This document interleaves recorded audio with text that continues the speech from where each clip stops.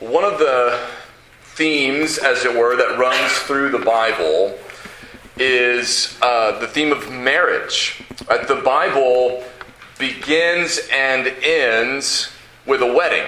We don't often think about that, but how does the Bible begin? God creates everything in Genesis chapter 1, and in Genesis 2 we get sort of the zoomed-in story of how God created the first man from the dust, Adam, and then he caused the man to fall asleep and took his rib and fashioned that into the first woman, Eve. And the Bible says that God brought the woman to the man, right? And the man rejoiced, right? This is now flesh of my flesh and bone of my bone. And that amounts to, right, that presentation, that moment amounts to the first wedding. And that first wedding establishes the pattern for marriage all throughout the Bible. So that at the end of Genesis 2, it says, "Therefore, a man shall leave his father and mother and hold fast to his wife, and they shall become one flesh." And then at the end of the Bible, there's another wedding, an even bigger wedding, right? In Revelation 19, it talks about the marriage supper or the marriage feast of the Lamb, right? So it says, John tells us, "Then I heard what seemed to be the voice of a great multitude, like the roar of many waters and like the sound of mighty peals of thunder, crying out, 'Hallelujah, for the Lord our God, the Almighty, reigns. Let us rejoice and exult and give him the glory, for the marriage of the Lamb has come, and his bride has made herself ready. It was granted her to clothe herself with fine linen, bright and pure, for the fine linen is the righteous deeds of the saints.' And the angel said to me, 'Write this, blessed are those who are invited to the marriage supper of the Lamb.'" Now, here's what's really important to remember about every wedding in the Bible. Every wedding in the Bible has one bride and one groom, and you gotta know which one's which and who you are and where you fit, right? When it includes you. Because in Revelation 19, the wedding includes us, right? It's the marriage of the Lamb, and who's the bride? The church, right? The people of God. So in Ephesians 5, for example, it says, "Husbands, love your wives as Christ loved the church and gave himself up for her, that he might sanctify her, having cleansed her by the washing of water with the word." And then he says, he quotes Genesis 2, "Therefore a man shall leave his father and mother and hold fast to his wife, and the two shall become one flesh."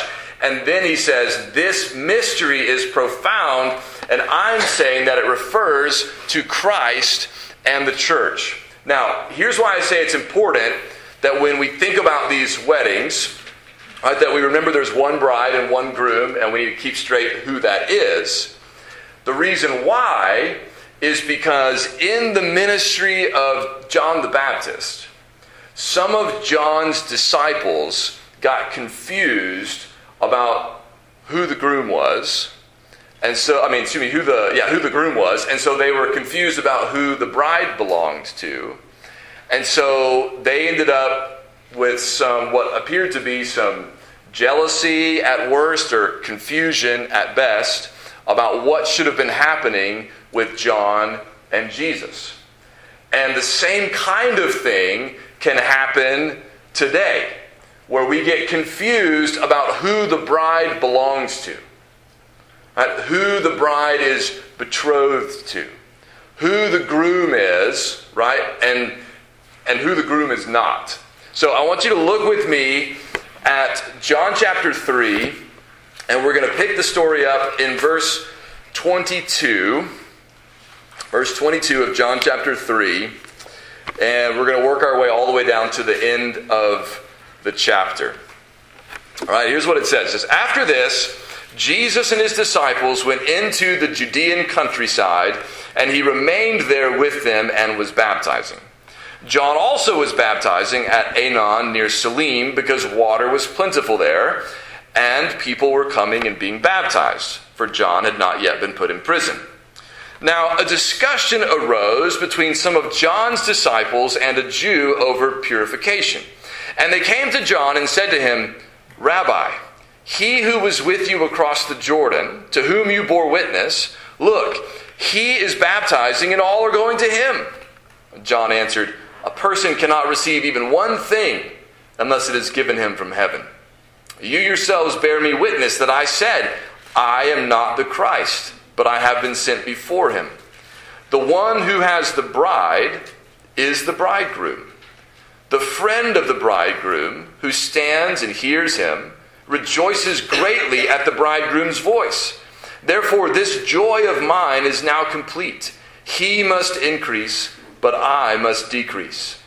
He who comes from above is above all. He who is of the earth belongs to the earth and speaks in an earthly way. He who comes from heaven is above all. He bears witness to what he has seen and heard, yet no one receives his testimony. Whoever receives his testimony sets his seal to this, that God is true. For he whom God has sent utters the words of God, for he gives the Spirit without measure. The Father loves the Son and has given all things into his hand. Whoever believes in the Son has eternal life. Whoever does not obey the Son shall not see life, but the wrath of God remains on him. So here's what's going on at this point in the story of the ministry of Jesus and John the Baptist. We started out with John the Baptist baptizing, right? And Jesus came to John and was baptized, and John proclaimed, "This is the Lamb of God. This is the one God told me is the Messiah," right? And so John bore witness to Jesus and baptized Jesus. But now in chapter 3, we're told that Jesus is also baptizing. His disciples are with him. They're in the Judean countryside. That's the area kind of around Jerusalem, Judea there. And John is also baptizing, right? And I wouldn't be a good Baptist if I didn't point out that it says there's lots of water there, right? Because if you baptize by immersion, you need a lot of water, right? So they're baptizing there, and John is baptizing. He still has disciples. Jesus is baptizing. He has disciples, right? But what's happening, we see in verse 26, John's disciples come to him and say, "Hey, he who is with you across the Jordan," they're talking about Jesus, right, "to whom you bore witness, look, he is baptizing and all are going to him." Okay, this is an old problem, right? We used to have a big crowd. Now they've got a big crowd, and that's a problem, right? Because we want to keep the crowd. We want the people to be with us. These disciples, they think very highly of John, no doubt.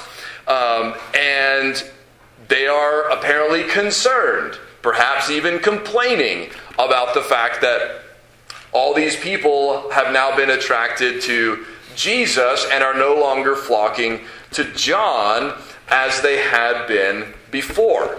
Now, to John's credit, this does not bother John at all. Right? When they come to him and they say, notice they call him Rabbi, he's their teacher, they're following him.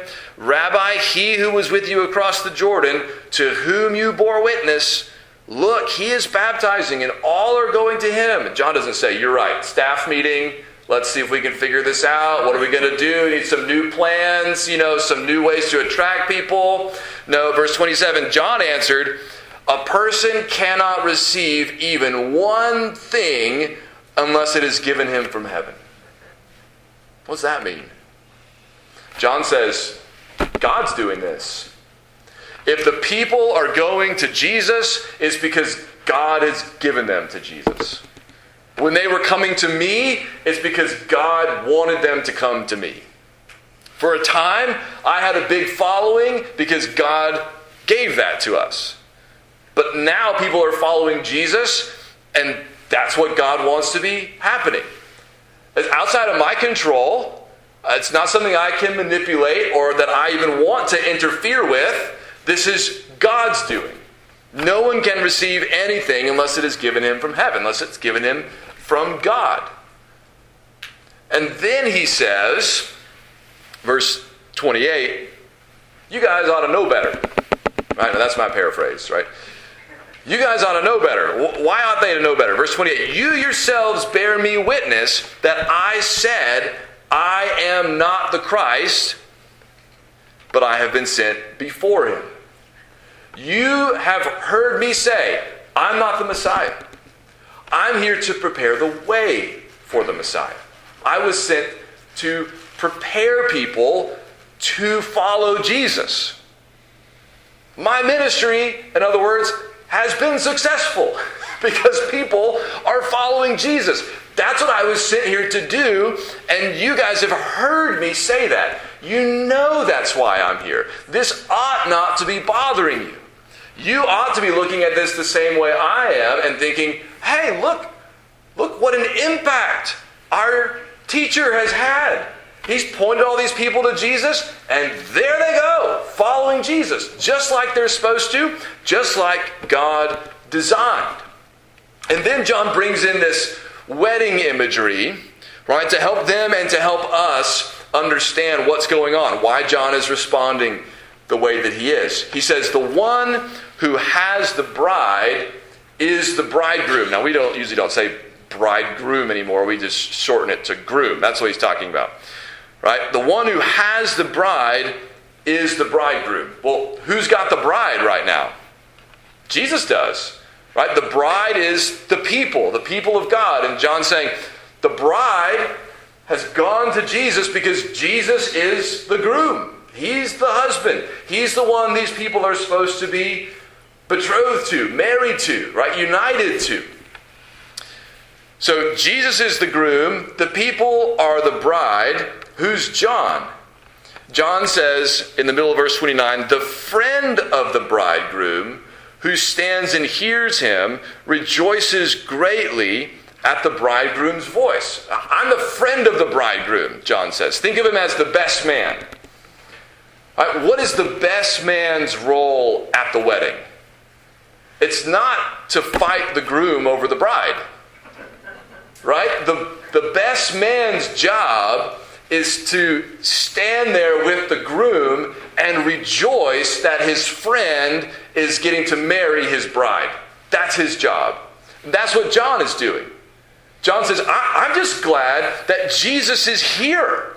I'm just glad that I get to hear his voice. I'm rejoicing in this wedding. I'm rejoicing that the groom is present. I'm rejoicing that the bride is going to the groom. And I'm just glad to be here and celebrate it. I'm not trying to, worm my way into this relationship, steal this bride away from her rightful groom. I'm his friend. I want this marriage to take place. I'm here to make sure this happens. So I'm joyful, right? He says at the end of verse 29, therefore this joy of mine is now complete. Everything I wanted to happen is happening. The bride has gone to the groom. The people have gone to Jesus. My role has been fulfilled. So now what? Verse 30. He must increase, but I must decrease. Once the wedding is over, the best man's role is done. He doesn't keep following the bride and the groom around and, No. It becomes about the bride and the groom, and the best man's role diminishes. He slips into the background. That's the way it's supposed to be. And so that's what John says.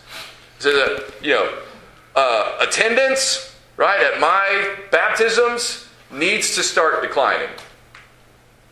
That's what needs to happen, John's saying. My ministry needs to shrink. I need to recede into the background.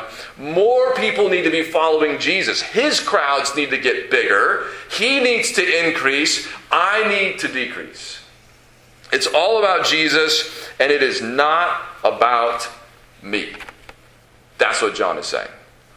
Now, what's most surprising about that is how John's disciples seem to completely miss it.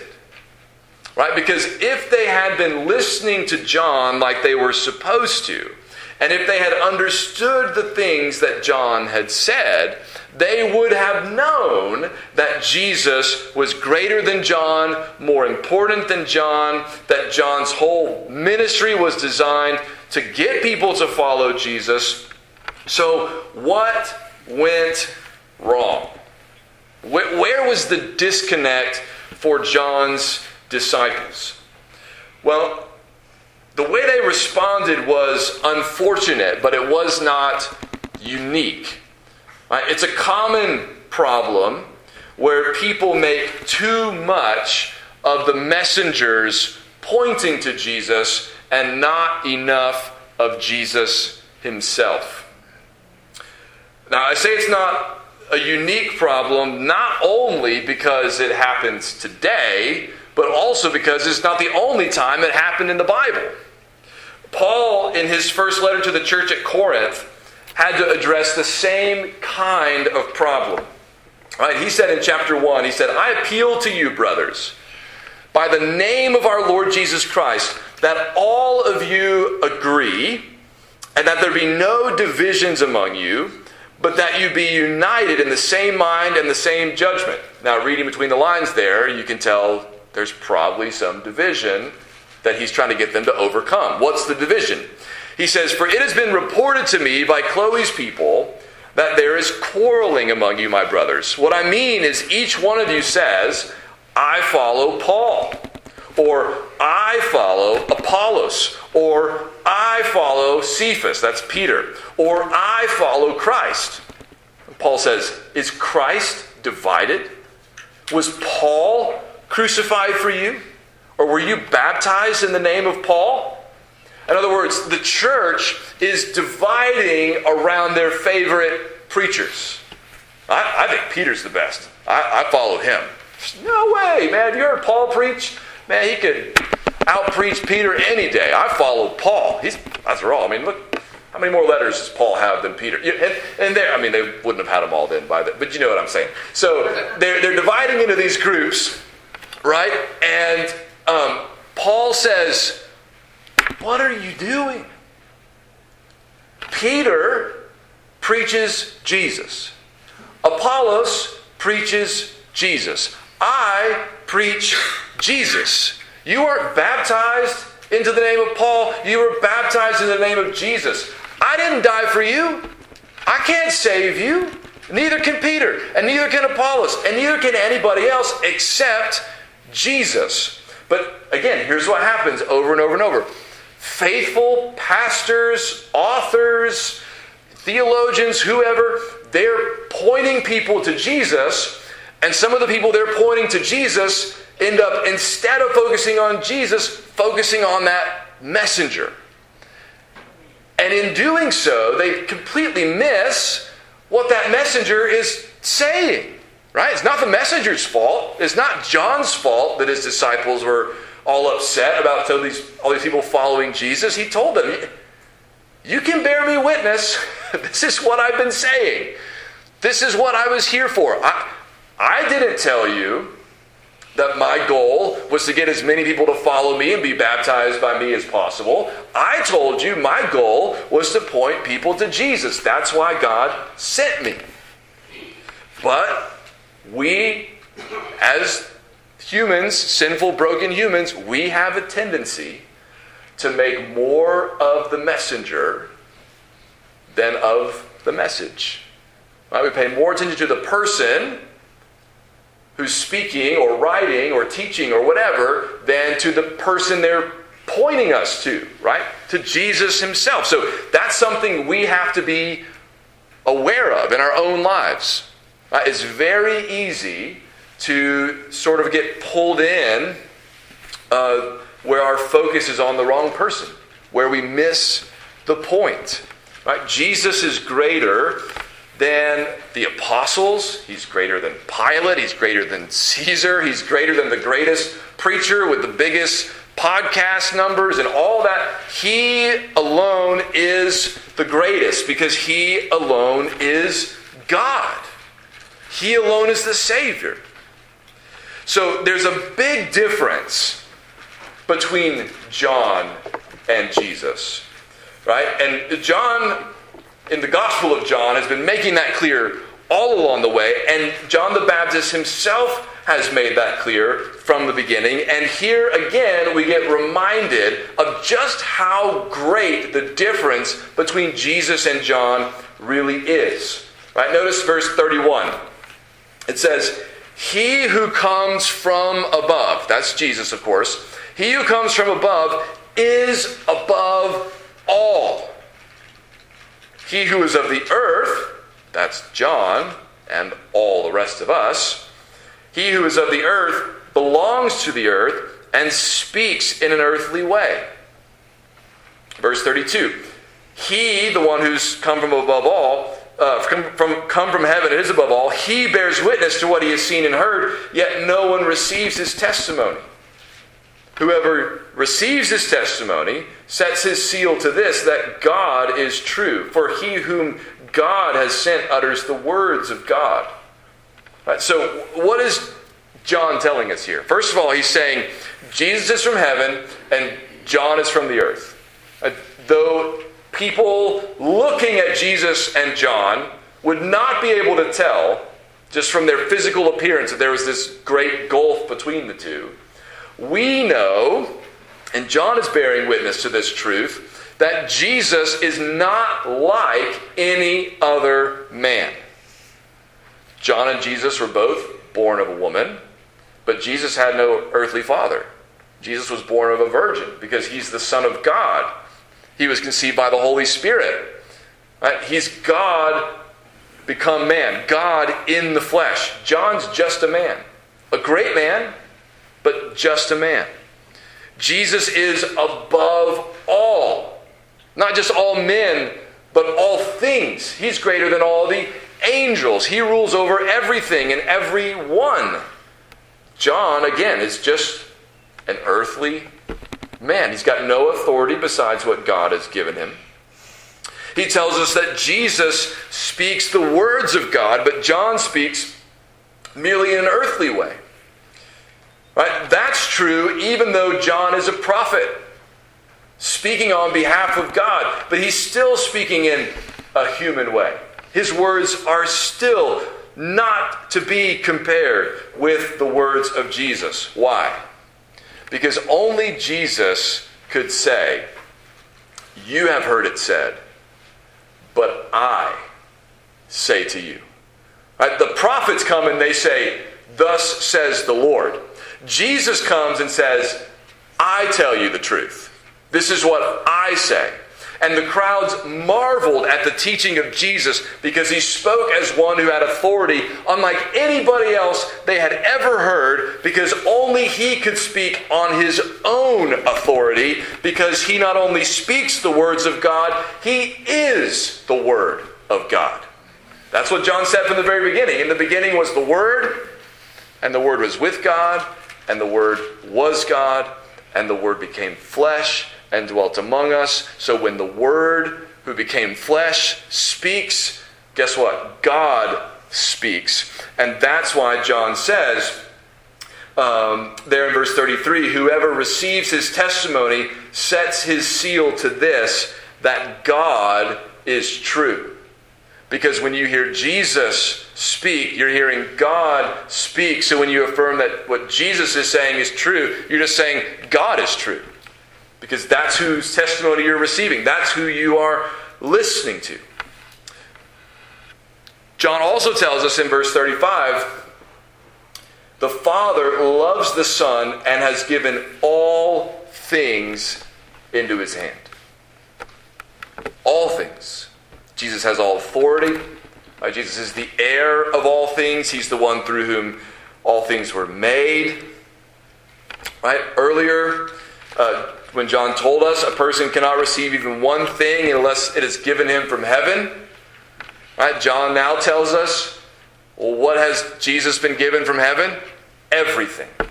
All things have been placed in Jesus' hands. So all of this is why John said, all the way back in chapter 1, from the very beginning, he said, "I baptize with water, but among you stands one you do not know, even he who comes after me, the strap of whose sandal I am not worthy to untie. I don't even deserve to touch his shoelaces. He's so much greater than me. He's not just a better man. It's not just that Jesus has, more charisma or popularity or something than John. No, Jesus is greater than John because he is God in the flesh. And that is why verse 36 makes sense. It says, whoever believes in the Son has eternal life. Whoever does not obey the Son shall not see life, but the wrath of God remains on him. Everything hinges on how we respond to Jesus.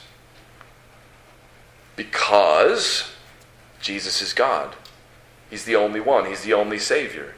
But notice something John says that you might not expect. Earlier, in verse 18, Jesus said, whoever believes in him, that is the Son that God has given, whoever believes in him is not condemned, but whoever does not believe is condemned already because he has not believed in the name of the only Son of God.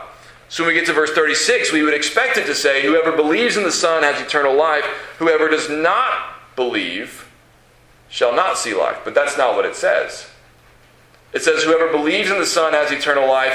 Whoever does not obey the Son shall not see life. Wait a minute. Why does it say that? Why is it different? What does that mean? The reason that gives us pause is, well, one of the reasons why it might give us pause is because we're inclined to think that there is a third option. Right? The options that this verse gives us is you believe and obey, or you don't believe and don't obey. Right? We're inclined to believe that there's a third option where you believe but don't obey. The Bible says that's not an option. That category doesn't exist. Right? So because that category doesn't exist, he can say whoever believes has life, whoever doesn't obey doesn't. Right? Remember James says in James 2, faith, believing without works is dead. It's not real faith. It's not saving faith. Right? Now this is not talking about perfection. This is not talking about being as spiritually mature as you could possibly be. That's the only option. That's not what it's saying. Right? So don't overinterpret it. Right? Don't take it too far to the other side. But listen to what it is saying. If you believe Jesus, you're going to follow it. That's really all it's saying. If you believe Jesus, you're going to do what he says. Not perfectly. Not all the time. But some of the time. Hopefully a lot of the time. But not none of the time. I know that's terrible grammar, but it makes sense, right? Not none of the time. Okay, the category of I believe in Jesus, but I don't ever do what he says. Not a biblical category. You can call that faith if you want, but James says it's dead. So it's not going to do you any good. If you have real faith, you're going to follow Jesus. You're going to be seeking to be like him. You're going to be seeking to obey him. You're not going to do it perfectly. Not even the apostles did it perfectly. But you're going to try to follow him. And believing in him, right, leads to obeying him. And those who believe, he says, have eternal life. Not because they obey. They're not earning it by obeying. You receive it because you believe. But if you don't really believe, then you also won't obey. And if you don't obey, you're not going to have life. No eternal life. Instead, the wrath of God remains on you, which is a terrible thing, an awful thing. One of the reasons why it can say, if you believe versus if you don't obey, is because part of obeying is believing. Right? Jesus commands us to believe. Right? Repent and believe the gospel, Jesus said. So believing is part of obeying Jesus. but also because the Bible is clear from beginning to end that believing God shapes the way that you live. Right? It changes what you do. It changes how you act. Real faith produces fruit. Right? There's evidence of that faith. Now, we're not always the best judges of that evidence in our own life, right? If you're inclined to be like, well, I don't know. What if I don't? I think I believe, I think I obey, but I don't really. Just ask somebody else, right? Ask somebody who knows you, who watches you, who's observed your life, and say, where do you think I am in that verse? Right? And be honest. And probably, right, if you're even asking the question, probably they're going to tell you, of course you believe. And here's where I see the fruit. Right? But we're not always the best judges, right, of that evidence in our own life. So ask a friend if you're not sure. But all of this that John tells us, all of this he says about Jesus is true because of who Jesus is.